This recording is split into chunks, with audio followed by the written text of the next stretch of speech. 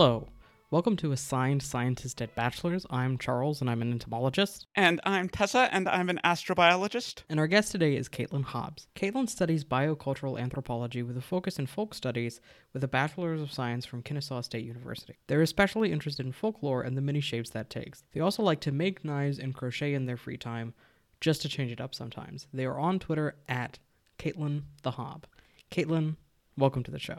Well, thank you all for having me so much. Thank you so much for coming on. So generally to begin the show, we ask our guests sort of how they got interested in science, how they got started in science. I have done science for about as long as I can remember. I was going to be a biologist growing up. I knew that, period. It was going to be biology or become a zookeeper. Then I got to college, was going to do evolutionary biology, and then realized, hey, I have to take organic chemistry to get this degree. Forget that. JK, that's not going to happen. So then I just kind of bounced around for a little bit, looked at psychology for a little while, went no, not for me. Was your standard gay college student, was in musical theater for a little bit before realizing I'm not as good as I think I am. And then I settled on anthropology, which I just graduated from. So it's been a ride, but science has been a constant in my life from the very beginning. What I'm studying right now, let me go back a little bit to the summer before this last semester. So, going on Twitter, Animal Crossing just came out, which everyone lost their minds over, rightfully so. And I'm going through Twitter and starting to notice a trend. Okay, a lot of these people were building memorial services to their loved ones or their pets or whoever, either their grave sites or little postcards around Animal Crossing to these people that have passed that they haven't been able to go to the funerals to, because social distancing, they're limiting how many people can go into these funerals and everything because it's just not safe. So I reached out to my professor, who is actually the Georgia forensic anthropologist. She is the state anthropologist for Georgia, and go, hey, I'm noticing this trend. Would this be something you're interested in working with me with? And she says, absolutely, that's amazing. And then kind of start off going from there, because what I'm looking into is how death rituals and how COVID-19 deaths have affected the death industry. Right now, you can't go to funerals, you can't have memorials, you can't do all these different things that humans have created for ourselves to kind of mark the mourning of a loved one. And no one's really looking at the medical examiners either. We're talking about the nurses and teachers when talking about the heroes of COVID, which they absolutely are. They deserve so much respect right now. But medical examiners and funeral directors are dealing with all this stuff too, and no one's looking at them and saying thank you. I've seen reports from funeral directors saying, I hate going into work because we're running out of space and I don't have anywhere to put these bodies. I'm overwhelmed, That's a really good point. No one wants to talk about it in America anyway. No one wants to talk about people dying, people passing. It's just kind of something that's pushed off to the side. And I think that's kind of hurt us a lot right now too. And humans are communal. We like to be together. A lot of our death rituals right now are just, prior to 2020 is just, you gather together, you mourn the person that lost, you share memories of them, and that kind of marks that end of life for them and the beginning of grieving, and no one has that right now. So it's just thrown everything out of whack. Okay, so we've talked about what was sort of motivating your interest in thinking about death right now. So what specifically was your thesis on?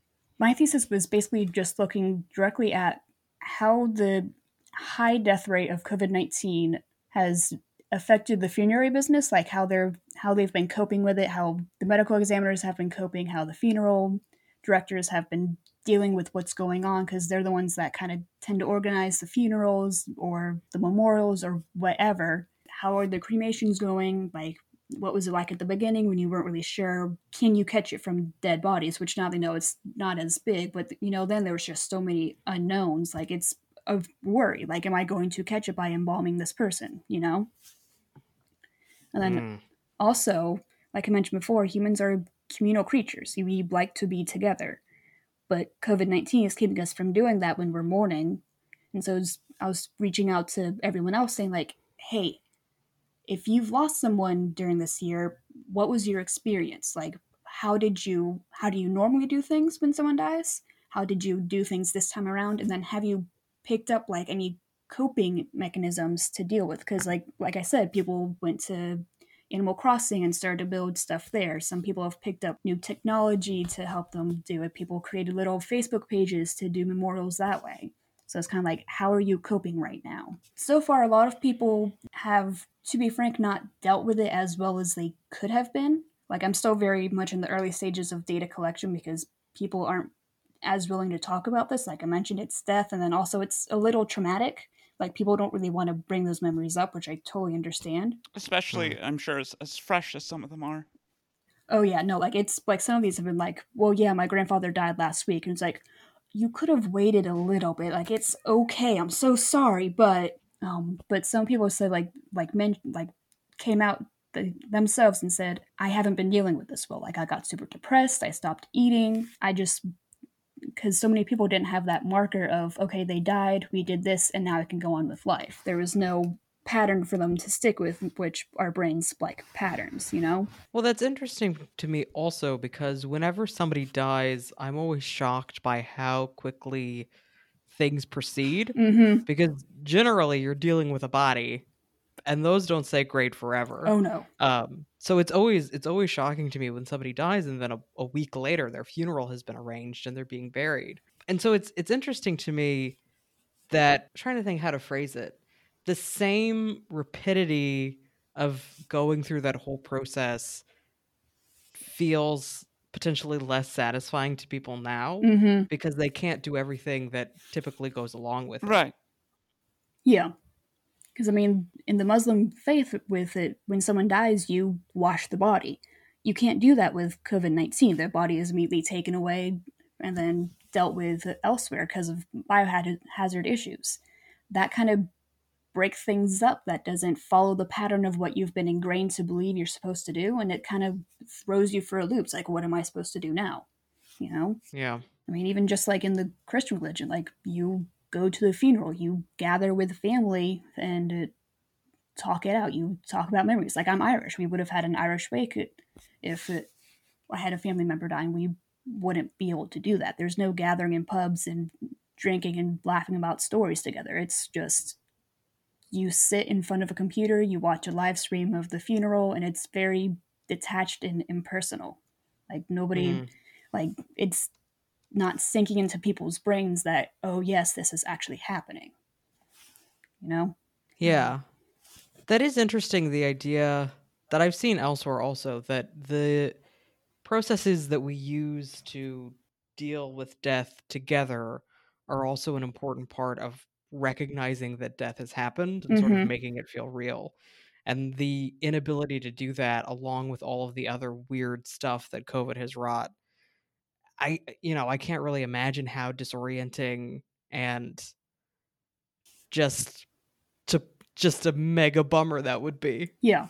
Like, these kind of coping mechanisms that people had in the past for when someone died, like, was a marker saying, this person has died, I can begin to mourn now and I can work through it. Now you don't go to the funeral, you don't see the dead body, you don't have a memorial or anything. You're set adrift. Your brain doesn't quite catch up with what's happening, especially with everything else going on where it's just constant traumatic experience upon a traumatic experience. Your brain just kind of overloads and goes, nope, I'm done. Thank you. I think that's particularly true, or at least it's already exacerbating the fact that for a lot of us with COVID and quarantine, everything kind of feels a little unreal anyway. And that time doesn't really exist the way that it used to. So you have that on top of the fact that we can't have these normal passage ceremonies that we use to mark the end of life. It's hard enough to keep track of the days when you're just waking up and going to work, having to do that while also acknowledging, oh yeah, someone died last week. It's weird. It's unprecedented. So that's kind of what I'm looking into. Like, how is this affecting people? And then potentially looking forward as to how will this affect our rituals going forward. Things changed after the Black Plague when there was this huge number of deaths going on. Things changed after the 1918 flu pandemic when there were these huge numbers of deaths going on. So it's kind of like, how is this going to change us in the way we look at death and the way we mourn? Well, mentioning the 1918 influenza epidemic, are you incorporating any comparative research based on looking at how people have reacted to similar events previously? I am, and it's a little depressing because we did not learn anything. Like, there were still people back then going like, oh no, it's no problem. You don't need to worry about anything. There's still the mask issue going on. It wasn't as obvious because, I mean, obviously we're more interconnected now. Like we have Twitter where you can just go look something up and you have 30 different people telling you, no, you're wrong, you're infringing my rights. While others are going like, no, I'm begging you, please wear your mask. I gotta interject. Yeah. One of the videos that has been going around on Twitter on the day that we're recording this, and for posterity, I'll say that it's December 18th. Mm-hmm. There was one of a video of like a parade, a parade of some very silly people in Arizona through a Walmart and then through a Target asserting their right not to wear a mask. And it's like... Yeah. I saw a quote tweet of that same video saying like, meanwhile, in my patient's room, I have a goal written saying to breathe better because my patient cannot breathe. So it's one of those things like you get that harsh dichotomy going on right now that just makes it even clearer. But like then we weren't as connected. It wasn't as obvious to everybody. It's like, oh no, this is a serious thing. Philadelphia had a parade, a state-sanctioned parade when they thought the pandemic was over. And turns out it wasn't. And people got sick and there was a huge boom in deaths because people weren't being careful. Yikes, we really do not learn from our mistakes, do we? No. So that's a real bummer. But for a little moment of levity, I encourage everybody to Google cats in masks because there are some real charming pictures from the 1918 epidemic of, well, this is a pandemic of the situation of cats in masks. And that's just a little bit of fun for everybody. Cats don't enjoy that. Yeah. Tessa mentioned her bearded dragon earlier. My aunt's got one too. And like I've seen pictures of people like putting little masks on their bearded dragons when they go out walking around with them. And it's like, oh my God, this is amazing. That is fun. So, death. Yeah, super depressing topic, right? Like, oof. It's a bit heavy. You've talked about like sort of the methodology you used of reaching out to people. What were your findings? But was there anything you found that surprised you? Not as much. Like I was a little surprised that a lot of people were saying they didn't handle it as well as they could have. It's just kind of like oh, we're really not doing okay, are we? Because like, you see people on the internet going like, oh yeah, so-and-so died. But then it's just kind of like, it's a little blip in your feed and then you move on to something else. But then like some of these people are saying like, no, I'm really not doing okay. Like some of them are saying like, oh yeah, no, I reached out to my family, I reached out to my friends, like we still had little things together on Facebook or Skype or whatever. But there's just larger than I was expecting. I'm really struggling right now. And then in my informed consent thing, I included like mental health resources because I mean obviously like people need help right now, and they're like, thank you so much for including that because I now have somewhere I can reach out. I know where I can get help. And it's like, oh no, honey, please let me make you some tea, wrap you in a blanket. Like my mom instincts are coming out right now, but like get him a cat. Like I was right, exactly. The only problem with using a cat for comfort is that then you have to contend with the mortality of your cats also. Because I haven't lost anyone this year, partially because I think I just don't know enough people. Same. But then also because the people that I love are generally in a privileged enough position that they've mostly been able to stay at home and haven't been overly exposed to stressors. But one of the major ways that my anxiety has sort of dealt with just the enormity of the world's grief and stress has been becoming hyperfixated on worrying about the mortality of one of my cats. He's been stressing me out, but he's also been giving me comfort. So that's the great irony of cats. No, I'm with you there on that. Like I lost a cat back in September, like on top of everything else going on. It's like, oh my God. And it was like a year after I lost 2 other cats. And it's like, I cannot right now. So yeah, I'm with you on that whole fixating on my cats. Like, you cannot die on me. I will not allow you to die on me. Yeah. So that's a bummer. Yeah. So I have 2 questions and then another question. Okay. Well, the 2 questions first. So my first question is, have you heard from many people in the industry that they're planning on leaving after the pandemic? Because I know that there have been a lot of reports of people who are in essential roles who are very close to the effects of the virus, like nurses, medical practitioners, even teachers, who have basically articulated, I'm going to stay in my job while we're still in crisis, and then I'm out. Have you seen anything similar? So I can't quite answer that one yet because I haven't been able to do as many interviews with the professionals of the field because the IRB kind of screwed me over and it created my study like the week of Thanksgiving. And then like immediately after that is like holidays and there's another big spike and everything. So it was like, these people don't really have time to talk to me right now, which I get. I can't answer that yet, unfortunately. Fair enough. Well, then a related question that you may also not be able to answer. Have you heard from people that they are planning on postponing a lot of the communal exercises of grief? Yeah, so that's actually how a lot of people have been doing it that I've heard from so far. Like there were a few that said like, oh yeah, a small number went into the funeral, the rest of us live streamed it. But a large enough of them said, no, we went ahead and buried them or cremated them or did whatever we were going to do. And then we'll hold a memorial later on when family can actually be together and we can mourn together. A larger number said, we're waiting to do that. Well, it's kind of the dark inverse of everybody getting small, like town hall civil ceremonies and then planning a big reception in 2 years. So, strange times. It has, mentally, it's just been such a weird year, which is kind of the understatement of the century, I guess. But, and it's, I think, an especially difficult thing to deal with has been the expectation of basically continuing on as much as normal. Yeah. There's been very little time for individuals to just sit with their own grief, and which is probably, as we've discussed, really especially difficult because they don't have these culturally recognized rituals of processing grief among other people. So that already is a barrier. And then there's still the expectation that everyone is just going to continue on as normal when many more people than normal are experiencing substantial personal losses, and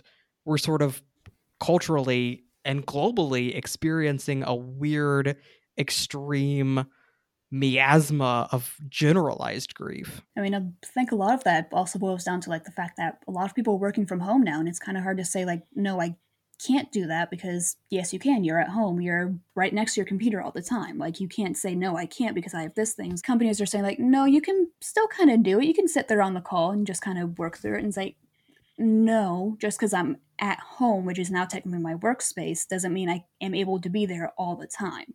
This is also a subtweet at academia. Yes. So, on the topic of funerals, so have you thought about your own funeral a lot? Actually, yes. I'm an anthropologist. Bones is kind of like something that I'm always thinking about. And like I look at folk studies and how people do things. It's kind of like one of those things like, I mean, someday I'm going to die. Like, it's just one of those things. I've thought about my own stuff, my own decomposition and like how I want things to go quite a bit. I've told my parents and my family and everything, it's like, hey, if I die, this is how I want it to go. Like, you don't have to do some big fancy funeral. You can just put me in one of those little mushroom suits that they've made now that will decompose your body. You can toss me in a hole in the ground and then go have some drinks together and celebrate my life.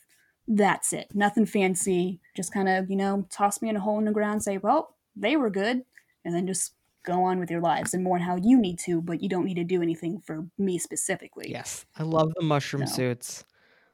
Right. I love them so much. I love the idea of just decomposing in the ground. Mm-hmm. I used to want to be cremated, and then I learned that cremations are actually really terrible for the environment. Yeah, it's not great. Not great. So just turn me into mushrooms, let whatever wants to eat me, eat my body, we're gravy.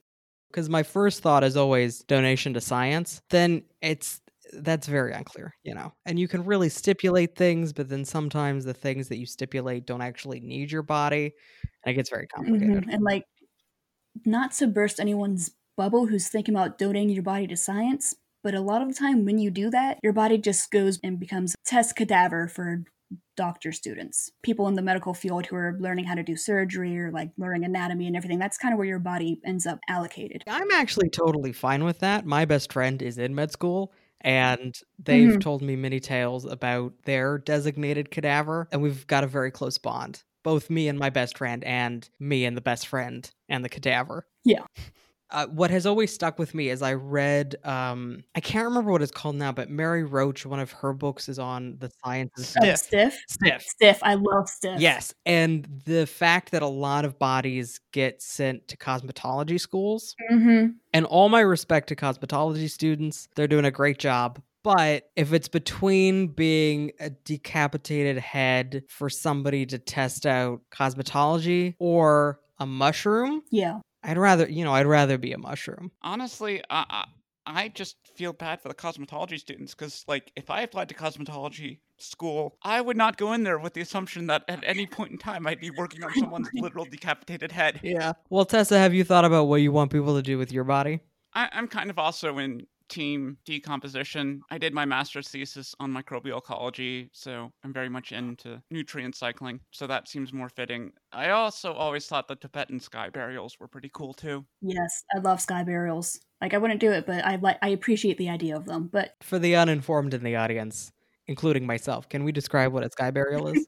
Okay, a Tibetan sky burial is, part of it kind of depends on what faith you're part of, but sometimes, like, there's a big tower that they put you up in. Sometimes it's just kind of you're laid out on the mountainside. These kind of burials came from you not really be able to dig into the dirt, so they'll kind of go out and lay your body out on the mountainside or up at the top of a tower and just kind of let nature do its thing. Like, they let the birds come and kind of pick at your bones, they let the scavengers come, like, you just kind of weather down and they go and collect the bones and do whatever with them afterwards.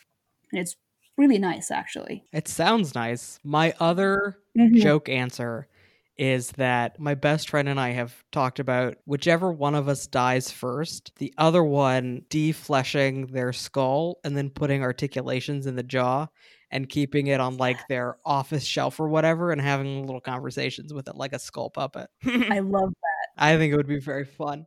Is there anything else that you would like to communicate about your research and your interests that we haven't gotten to yet? Well, I was going to bring up to Tessa real fast. I know you were talking about, like, the whole microbial thing, like, breaking down like that. Mm-hmm.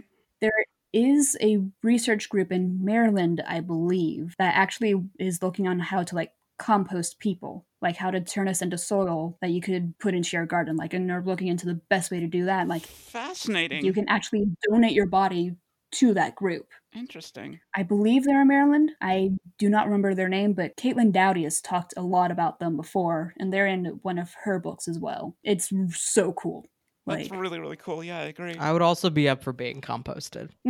Right, like, it's, just kind of put me in the earth. I'm good. Well, it's also nice to think of yourself being useful after you've died. Yeah, like, it's really expensive right now, but there's ways you can, like, turn your body into, like, a little seed pod, and, like, they'll put like tree seed in the pod, and then you'll be buried that way, and then you have, like, a tree coming out of what was you. There's a lot of different green burials out there now that are, let's try to make this a little more eco-friendly. There's a lot of options that people don't seem to realize. I imagine it gets back to the fact that mainstream American culture is so averse to talking about death and thinking about death. Oh yeah, no, like, it's very much, ever since the Victorians, we've just gone on this decline of we're not going to even look at death.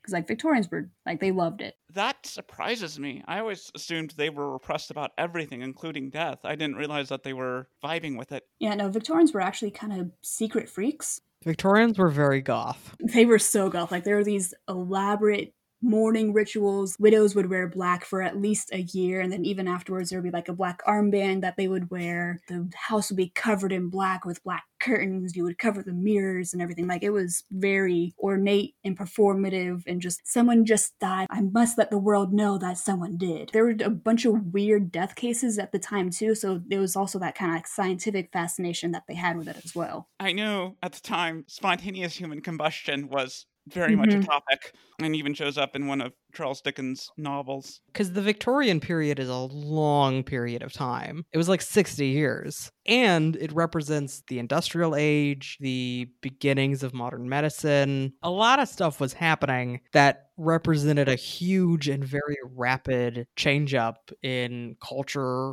and the world. Yeah, I mean, like, you have this growth of medicine and people doing the body snatching going on at the same time. You have, like, spiritualism becoming a big thing. People going to seances and trying to commune with the dead. So it's kind of like science and magic, I guess, kind of started intertwining together, and it was really difficult for people to kind of separate between the two. Like you said, there was a lot going on during the Victorian period. Yeah, so that's that, what else was I going to ask? Oh, and I'm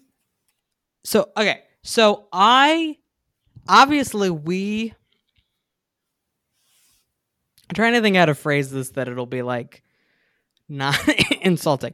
So I am a big nerd for history and philosophy of science. And part of that is thinking about what the boundaries of science are and what makes something count as science. And clearly, we think that you count because we have had you on our podcast and are talking to you now. But I can imagine somebody might look at this episode and think, this isn't science.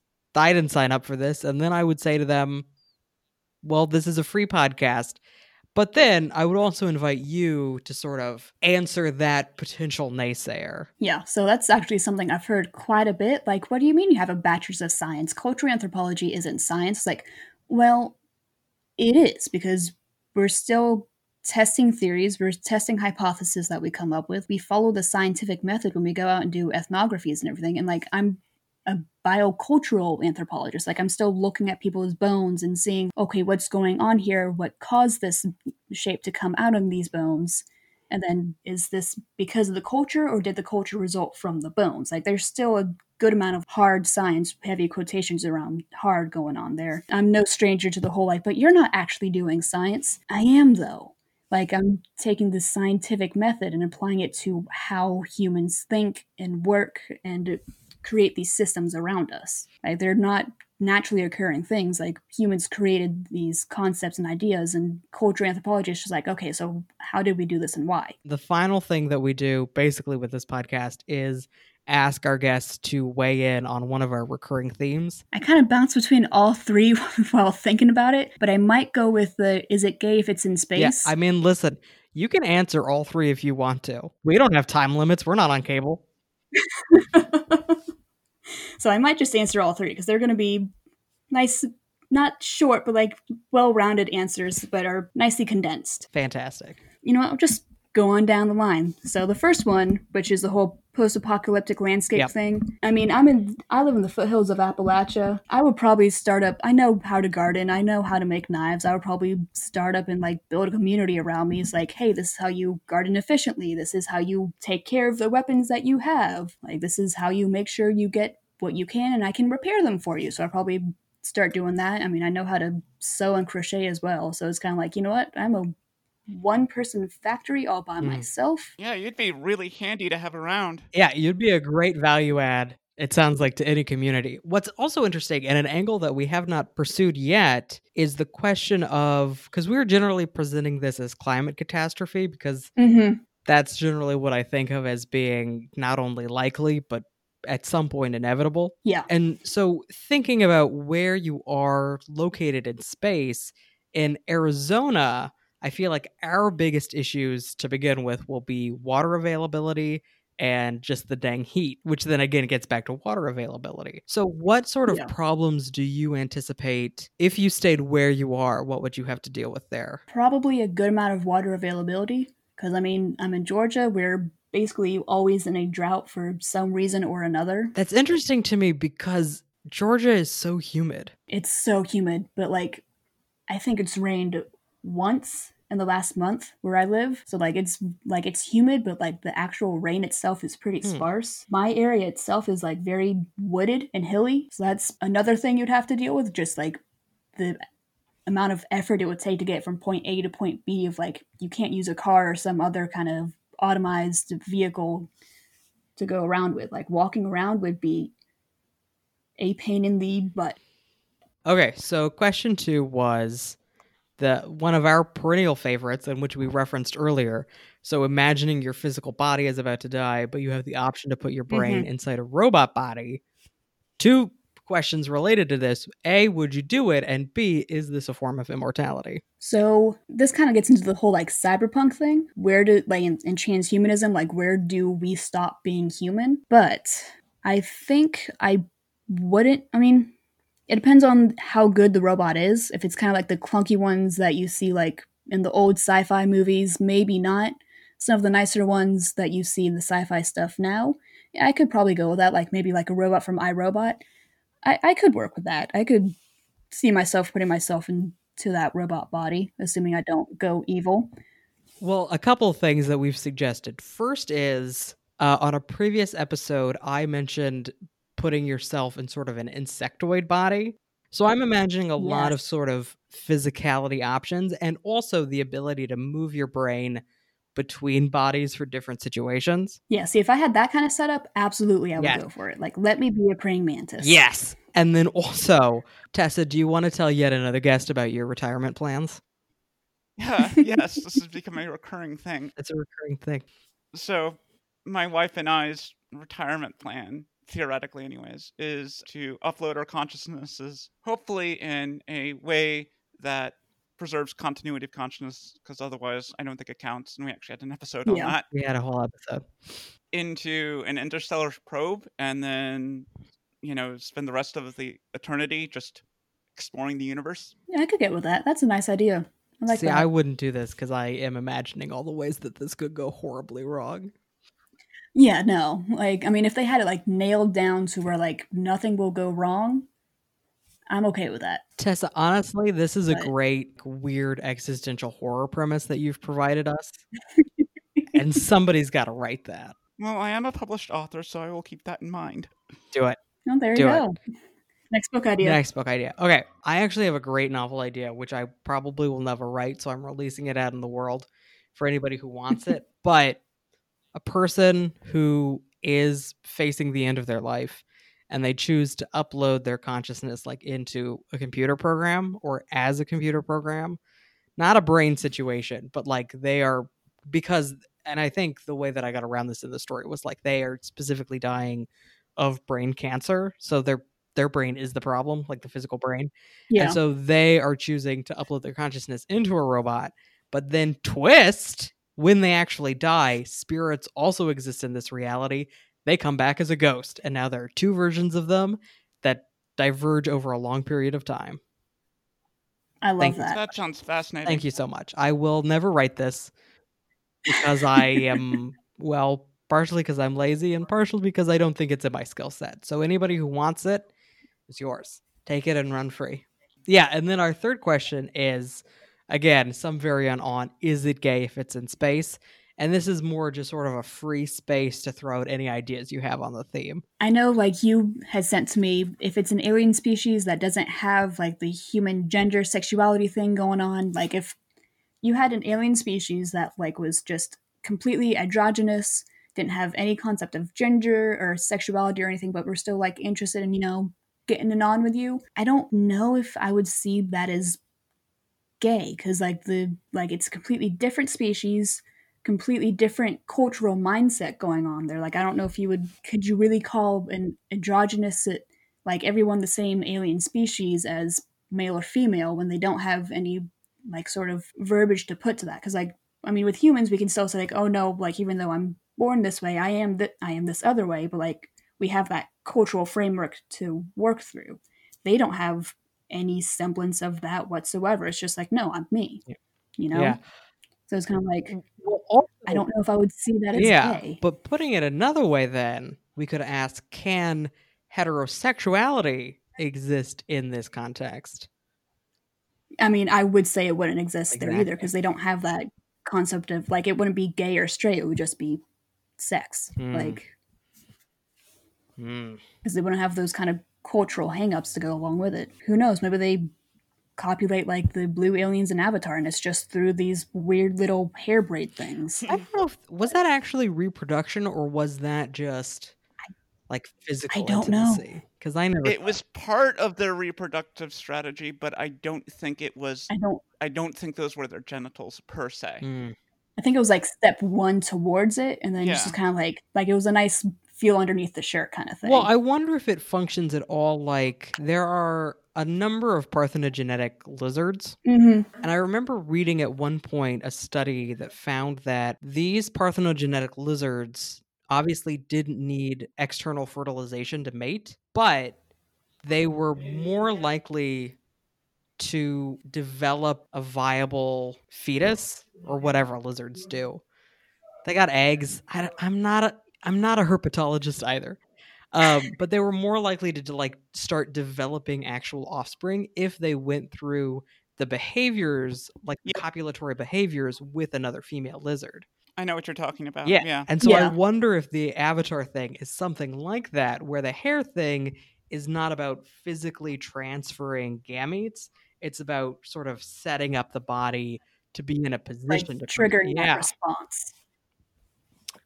Yeah. So who knows? I'll never know because I refuse to learn anything about Avatar. Yeah, that's fair. Yeah. So we've been recording for about an hour now. We had a great conversation, some great new additions to our recurring questions. So thank you very much. Is there anything else that you would like to say before we sign off? Wear your mask. Wear your mask. Great piece.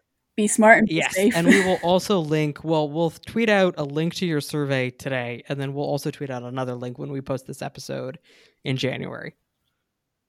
Oh, perfect. Thank you. Anytime, except only the times when you see me a survey to post. Okay, so Caitlin, if people want to find you or your work online, where should they look? So I am on Twitter as @Caitlin_the_Hob, basically my first name, THE, and then HOB. And then also I write for Book Riot, and you can go and look me up on their contributor list just as Caitlin Hobbs, pretty standard. So you can find me there as well and read my writing. A lot of it's science, a lot of it's gay. Is there any other kind of writing? I mean, I don't want to know about it if there is. Yeah. I am on Twitter @Cockroach Arls. And Tessa? I am on Twitter as Spacermace, SPACERMASE. The show is on Twitter @ASABpod and at our website where we post transcripts for every episode, asabpodcast.com. And until next time, keep on sciencing.